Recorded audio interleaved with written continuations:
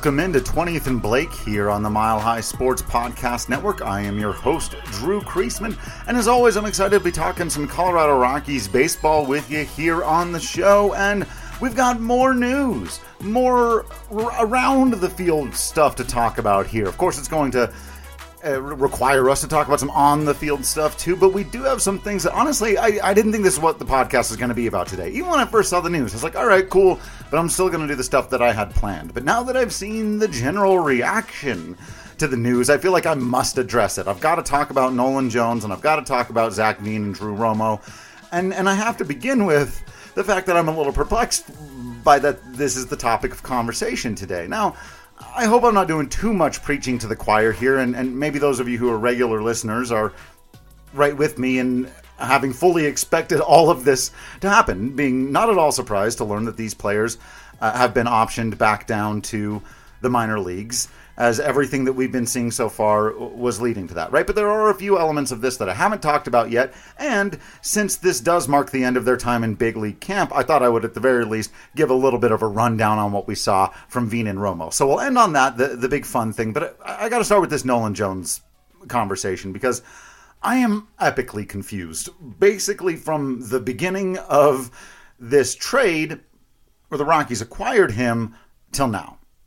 So let's start there and just do this in chronological order, because when the trade happened, my reaction to it was, yeah, all right, fine, okay? So the Rockies have quite a bit of depth at middle infield, and I'm going to talk about Juan Brito in a second, but throughout their organization, they have quite a bit of depth at middle infield, and we all knew they were looking for a way to add some power, add some pop, and add to basically the top part of their farm system, right? Over and over again, the conversation about the farm system has been, first of all, it was people denying they had any talent whatsoever, and they're one of the worst. Then as people had to start recognizing just the production that these guys were doing, it was, okay, the farm system is better, but all of that talent is in the lower levels and further away, right? Which I've always felt was an overstatement. That's obviously not true of guys like Tovar, Montero, Tolia, and apparently now Zach Veen and Drew Romo. We'll get into that in a second. They're basically top half of the minors guys, knocking on the door guys now. But that wasn't without merit, that conversation, that argument that the Rockies had a lot more talent in the lower levels. And so it seemed obvious to me what this trade was about. Like I said, Juan Brito is a middle infielder, second baseman, with some interesting, promising results so far at age 21 now. He's hit well. He's only had a couple of years in professional baseball, and he hasn't played above A ball. Now, he did produce a 129 WRC plus, roughly 29% better than league average at the plate, right? 17 stolen bases, 11 home runs, low strikeout numbers, good walk numbers. Like, you like all of those things. There's a decent profile there, but there's a lot of guys in the minors who do that, right? If you look at his scouting reports, none of his tools, power, game power, raw power, speed, fielding ability, any of this stuff, none of it rates out above average. The only thing that is really projected to maybe get there is the contact hit tool, right? 5'11", switch hitting guy who's hit some home runs in the minors, but that's not really expected to keep, and an interesting prospect, and I'm rooting for him. I've always liked him, but he was rated, the highest I saw him rated by anybody was Fangraphs had him at 15th on the Colorado Rockies prospect charts, right? So that's not even close to being like a top 100 guy or anything like that, right? He's not even in the Rockies top 10. As of today, as of my recording of this right now, according to MLB Pipeline, he is the Cleveland Guardians' 18th best prospect. Okay, so Juan Brito's an interesting player who might turn into something one day, and I hope he does. I root for all these kind of young guys. I want them all to pan out, but they can't, right? That's not how it works. But he's 2 years away at the most optimistic projection, and he does play the middle of the infield where the Rockies have, well, obviously there's the Brendan Rodgers question is kind of open for now, but even then, obviously that you can put McMahon there at second, and then you've got Ezequiel Tovar, who, by the way, is the same age as Juan Brito, essentially, but the heir apparent at shortstop right now. And several other players throughout the farm system, including Adiel Amador, Depending on how you feel about Coco Montez, could be a part of that conversation. Aaron Schunk isn't a middle infielder, but more young guys with bats on the infield, and there's only 4 infielder spots for guys to play. And so Dion Jorge is another guy that the Rockies have in this same basic category. Essentially, they kind of had 2 of these, right? And they decided, well, okay, we're going to move, since we have so much depth here, and we have several of these guys who kind of have the same profile, we're going to move one of them. We're going to get Nolan Jones, who at one point was considered a top prospect for Cleveland. He put up monster numbers in the minors. WRC pluses of 171, 147, 162, 157, and 147. Those are elite numbers. And he is considered to have, again, on the prospect scouting report charts, raw power that is well above league average, a game power that should play above league average, and one of the best throwing arms in the game right now. Now, as I mentioned when they acquired him, the reason why I didn't go over the moon, I saw people right away saying, well, this is going to be the Rockies starting right fielder. Right? And it reminded me a lot of when the Rockies signed Chris Bryant. People were like, well, he's going to be their third baseman. I was like, no, he's not. Ryan McMahon exists. I don't know. I didn't know right at the moment exactly what they were going to do with Chris Bryant, but I knew it wasn't third base. Right? And I knew just by looking at his profile that Nolan Jones was not acquired to come in here and immediately and obviously take over as a corner guy in the outfield, because his numbers at the bigs with Cleveland in now just 28 games, not a ton, but the big strikeout numbers and not much of a batting average guy, something I talked about a lot. Now, somebody on Twitter corrected me a little bit and said the batting average maybe a little bit better than he thought. And it was. There's, some 244s and 238s in there, but some 250s, 270s. Like, okay, never really been even close to a 300 guy, though. But when you've got his kind of power, but again, the power is really theoretical with him. He hasn't hit a ton of home runs. It's just, it's there. You clearly see it, but it was obvious to me that Cleveland was kind of saying, hey, look, now at 24 going into age 25, this guy isn't quite hitting at the big league level the way we thought. The big strikeout numbers, like a lot of guys. We've seen it with Sam Hilliard. We may be seeing it with Michael Toglia. But you take your shot for sure, right? But it was clear to me that Nolan Jones was a project and that there was hope that maybe he does come in and find his best self with the Rockies here, and it can play out. But right, I never thought, he for sure has certainly a starting spot. I thought that conversation was very strange. I thought the moment they acquired him, it was going to be a long shot for him to make the big league roster, especially considering the presence of guys like Montero and Toglia, who play the same position but are higher level prospects at this point, and the Rockies have been very high on internally. Now, you show up to spring training, and you got to have a bit of a competition, right? Because I do believe if Jones had come out and hit 270 with 3 or 4 home runs and been looking good in each plate appearance, that, yeah, he probably would have made the team. And there was a chance he could have made the team over Montero, and a more than 0% chance he could have been the starting third baseman. But I think that was, just a long shot among long shots, even after the injuries occurred, again because of the presence of Elehuris Montero and Michael Toglia. So when you throw on top of that the fact that throughout this spring training, Nolan Jones has been, quite frankly, among the worst qualified hitters, not even qualified, just among the worst hitters in spring training. We're not qualified yet. No one's got that many plate appearances. He has the second lowest OPS of anybody in spring, and the second, well, technically I guess there's 2 guys ahead of him that have 21 strikeouts. He's sitting there with 20. And that's just, the at-bats are ugly. The strikeouts are bad. He's hitting a $146 with 20 Ks. The Rockies have other players who play his position. And if you want what's best for Nolan Jones, then sending him to AAA is the right thing to do here. We've talked about this before. Now, I'm going back and forth on whether or not I agree that sending Michael Toglia to AAA is the best thing to do for him. I would have just run with that one, and you all know that, right? But I had, again, before any of this, even before the Profar thing had happened, you can go back and check our AMAs. And by the way, I hope you all are following Kim and Mile High Sports on Twitter. And we're doing these weekly AMAs every Thursday now. And we talked about this. I said, you got to send one of these two guys to AAA because you want them given every single day at bats, getting the seasoning, finding the best versions of themselves. And if they do, then they can earn that call up. And I would prefer it be Jones, who to me just has the raw skill set right now and has more to prove, versus Montero, who's actually been very steady with the bat for the last 2 years. Now, he hasn't shown it quite at the big league level. There are definitely some things there. And Montero has the issue of the defense. I know they're concerned about his defense at third base, and they've come out and talked about it a couple of times, and it's not going to be great. It's not. But that's not important right now. What's important right now is his plate appearances. And everything I've seen lately is very encouraging that Montero's going to be the starting third baseman. And if that's the case, there's no point in sticking Nolan Jones on your bench and hoping the guy finds a rhythm. He's hitting a $146 and striking out all the time now. You're going to cool him off? You know what I mean?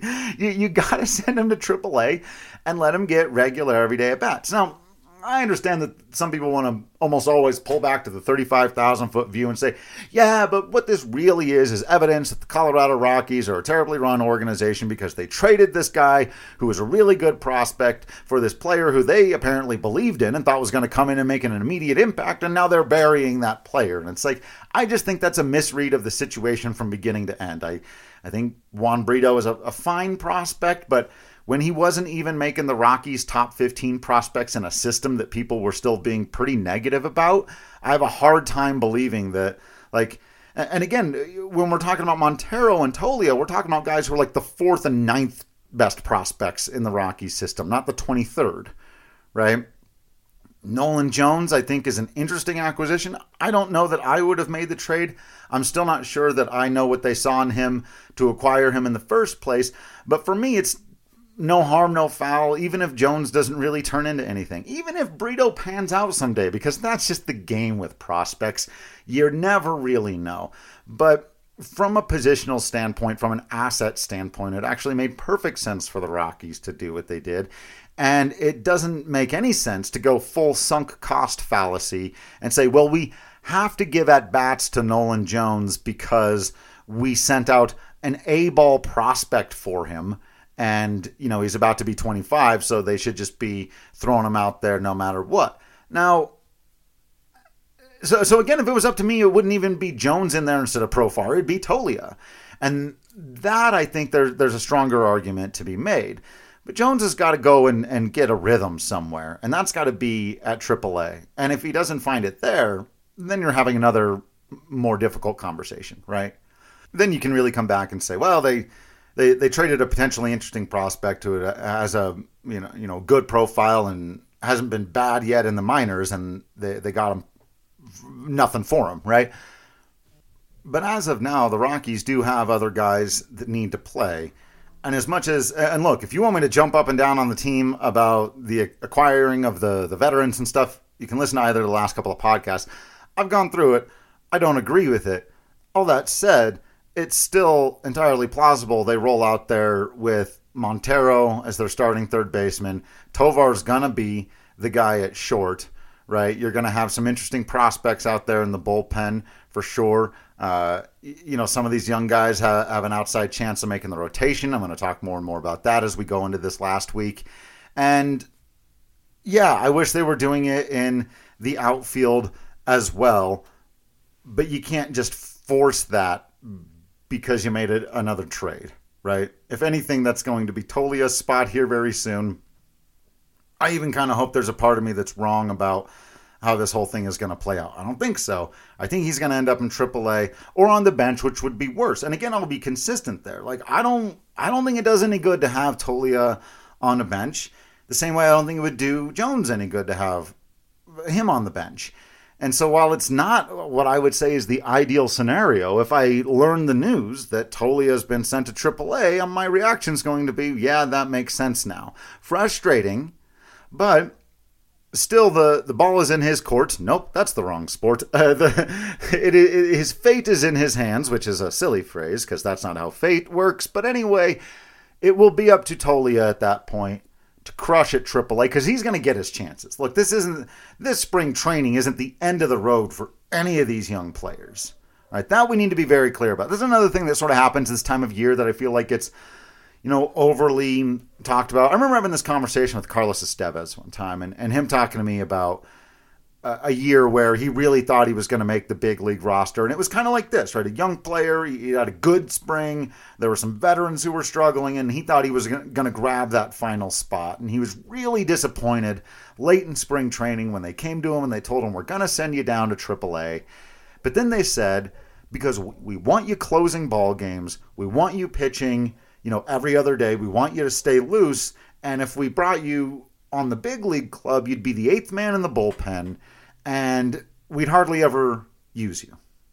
Right? And once it was explained to him that, you put together a good couple of weeks and we need anybody, but in a more important role, we need someone in a seventh or eighth inning role, then that's where we're going to call you. And this was tough for Carlos because kind of like Tolia here, he had big league experience. In fact, Carlos had been the closer for a minute under Walt Weiss, like out of necessity. But right, he had real big league experience closing out games and had a good spring and should have had a roster spot. If you were really just taking the guys who it's like, here are the best players we've got right now, then you'd take him. He would have been the last guy in the pen.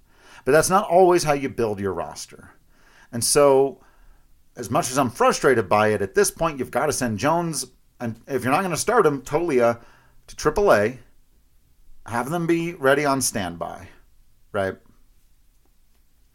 I'll get specifically into how well Montero has been hitting in our next episode, but here, like I promised, I want to finish by talking about Drew Romo and Zach Veen. And how about a quick little stint here out of Drew Romo? Manages to get into 13 games, get 20 plate appearances, largely because Diaz is out at the World Baseball Classic, and boy did he make the most of them, producing 8 hits, including a double and a triple, drove in 4, stole a base, got caught stealing once, only struck out 2 times. That's good for a batting average of .421, an on-base percentage of .450, and a slugging of .579. Do remember that Drew Romo is a switch-hitting 21-year-old catcher who has yet to play above high A ball, and this was his very first taste of big league level competition, and boy did he seem to revel in it.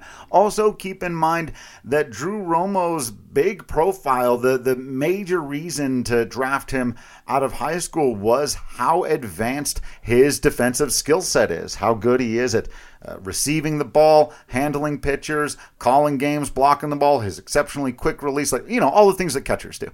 Those are the things that he excelled at, right? And there was always this question of how long was it going to take his bat to develop, especially as a high school catcher. And so far, it's gone about as well as you could have possibly hoped or asked for out of Drew Romo. And just seeing the way he has responded, seeing the way the organization has responded to him, makes me think he has dramatically quickened his potential arrival to maybe even this year. And I wouldn't have said that going into the spring training. Now, it's not going to be, midway through the season unless he just absolutely goes off and there's some kind of savant thing happening here. But I do think we're still looking at, a September call-up at the earliest for Romo and really looking at him coming into the picture starting next year. But boy, oh boy, is he an exciting player right now when you've got a catcher who can do all the things behind the plate, who's got a great head on his shoulders, who's talking about how he believes in the future of the franchise and the organization, how great they're going to be and all that stuff. And oh, by the way, his first 20 plate appearances at big league camp, he's going to hit .421, slug .579, make himself a factor. Get in there and play ball. and you just love it, man. It's really cool to see that. There shouldn't be any surprise that like he's not ready for the bigs. That's too short of a plate appearance, or too few plate appearances, too short of a stint, not enough of a sample size, however you want to phrase it, to be going off and saying, well, you got to get Drew Romo straight to the bigs. Now, let's talk about the other guy. Could you, should you, would you have done that with Zach Veen? I understand the temptation. Look, folks, I've been saying it not only just all off season, but really through the middle of last year, that the 2023 campaign is, of course, going to be about learning, not about winning. And so I understand anyone saying throw all caution to the wind, don't play a single veteran, just run 100% with the kids, but you still have to be reasonable about it. And it's not just about who cares if it costs the team games. It's about who cares if it messes with the player's development. There is a reason why in 0 of the 30 organizations in baseball do you just jump guys straight from the draft into the bit, right?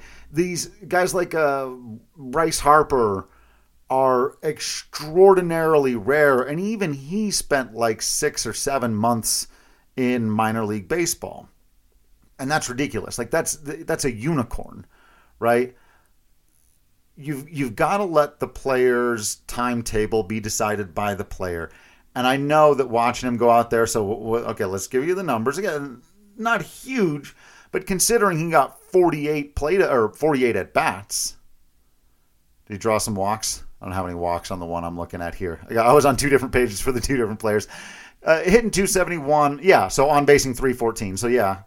And then slugging 375, not a ton, a little bit of a singles hitter, but when the guy's stealing 8 bases, only 1 caught stealing. A single is almost as good as a double to Zach Veen right now, and it's been extremely fun to watch him do that part of the game. Not to mention the going first to third on anything, hit anywhere, scoring easily on balls in the gap, all that stuff. He's just an exceptionally instinctual, talented base runner, in addition to having the plus speed, but it really is for him just about the base running ability. But he got the 1 home run, but a couple of doubles in there, 13 base hits overall. Did strike out 16 times, so, you want to see that come down a little bit. But overall, again, you couldn't have asked for a whole lot more out of Zach Veen, but it's still not, he didn't hit 6 home runs and, 450 and just demand to be there the way, for example, Trevor Story did back in 2016, right? And even then, Trevor Story had a lot more minor league experience under his belt than Zach Veen does currently. So I understand the excitement. I understand getting caught up in the momentum. And I understand saying, what's the point in giving plate appearances to Jonathan Daza and Jurickson Profar? I'm with all of those arguments. But that does not just mean that, therefore, we're going to throw Zach Veen to the wolves and whatever happens, happens, right? You still want to put him in the best possible position to succeed. And in an ideal scenario, when you call up Zach Veen, and look, this happens with lots of guys, lots of great players have had times where they've come up and then had to go back down to AAA over the years, and they've handled it just fine. But in an ideal scenario, you'd like to avoid that.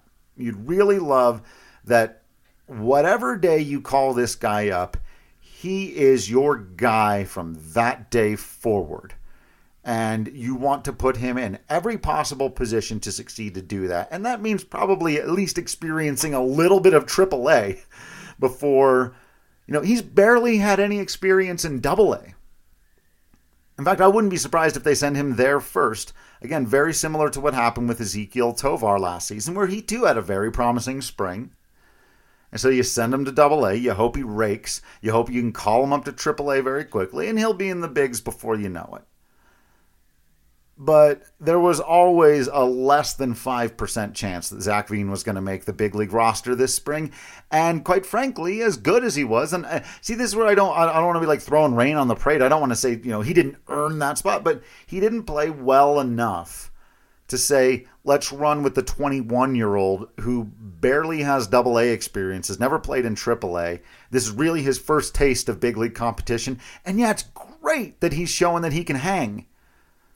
But let's let him take that success, that feeling of having just put in a great spring, and go back and work on the things that everyone's got stuff they got to work on, but clearly, at 21 years old, the things you can still be implementing into your game. Take all of that experience from the fall league and spring training and take it back to Double-A, where, by the way, he struggled last year. He wasn't great in his 20 couple of games at Double-A last year. So you take it back there and you show your coaches and your organization that you've learned a thing or two. You put up some big numbers, and yeah, you'll be in the big leagues before you know it. And none of these guys are so locked in that they won't make way for Zach Veen. Obviously, Chris Bryant, they're not going to get rid of for Veen, but you don't need to do that, right?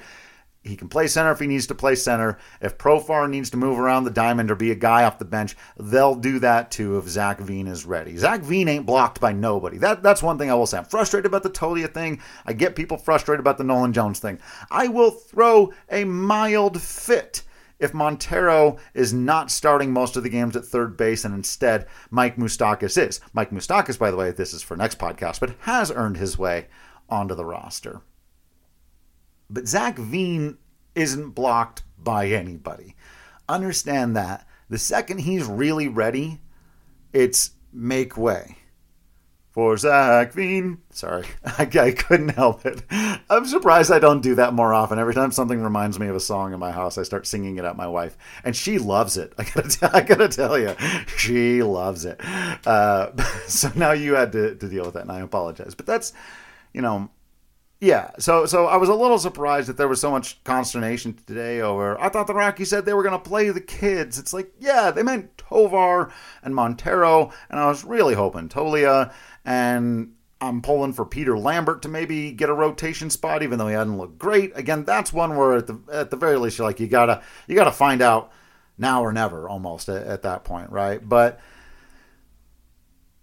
no, these aren't things to get super disappointed about. I'll close by saying this because I saw some people getting back at me, and this is the reason why I think it's really important to stand up against these, quite frankly, oftentimes bad faith arguments. Because, and people will sometimes argue back at me, well, the Rockies deserve it, though, because while they may not really be a joke for this, while all the stuff that I just explained maybe says, well, okay, you explained it, so this one makes sense. But they do screw a lot of things up, Drew. You've got to admit that, right? But that makes it worse, right? It's like the Good Place meme.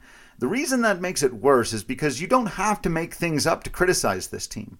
You don't have to invent things out of thin air or forget entirely about players like the existence of Ryan McMahon, so you think Chris Bryant's going to play third base, or the existence of Michael Tolia and Alaris Montero, so you thought Nolan Jones was going to be a starter on this team when that was a long shot before any veterans were signed.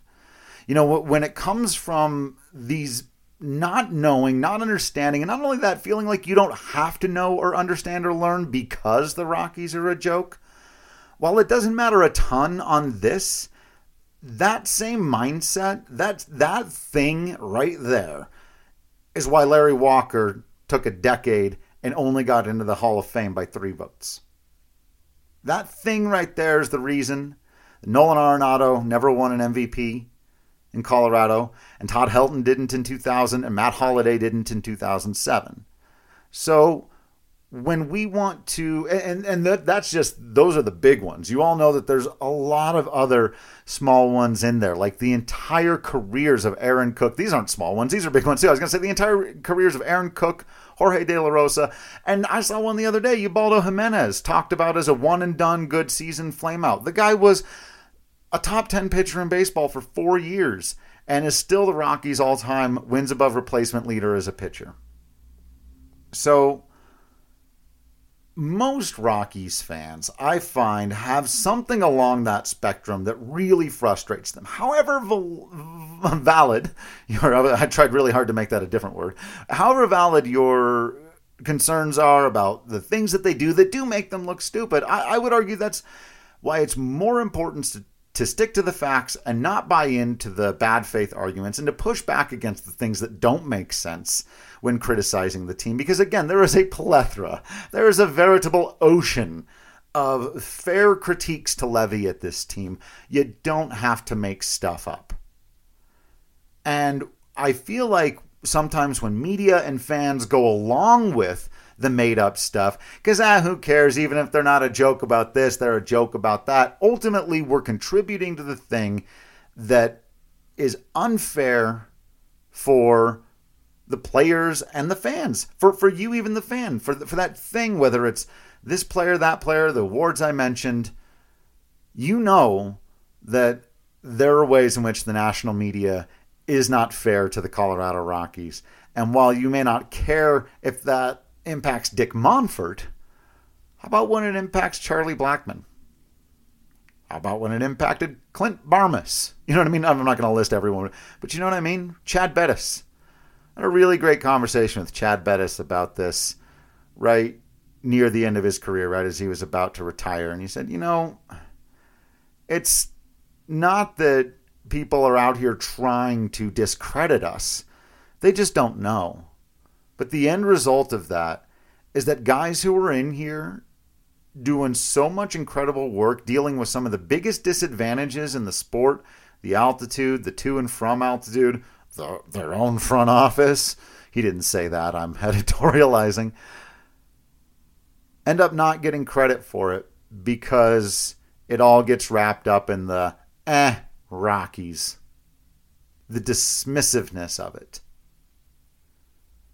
So if you're ever wondering why I can be a little bit diligent, a little bit militant, whatever word, again, that you'd like to choose there, about pushing back on things like this when they seem so small, that's the reason why. Because I believe all of those small conversations, acting like the Rockies are a joke franchise, because they sent the guy who has been the worst hitter in spring training to AAA, is nonsense. And it ends up contributing to basically the idea that any criticism of the Rockies is a fair criticism that they earned themselves. And that ain't right. So let me know what you think of all this stuff. Like I said, I'm going to dive really deep. I've decided what I'm going to do for the next couple of episodes. Ups and downs, but on the offense and then on the pitching. So we can talk about a couple of different aspects of spring training so far. And then build the last couple of battles, I guess, going into the regular season. So stick with us here on the Mile High Sports Podcast Network. Make sure you're following all the accounts on Mile High Sports Twitter sphere, and you're just continuing to be absolutely awesome out there. I will continue to be absolutely Drew Creasman in here, and until next time, I will see you at the ballpark.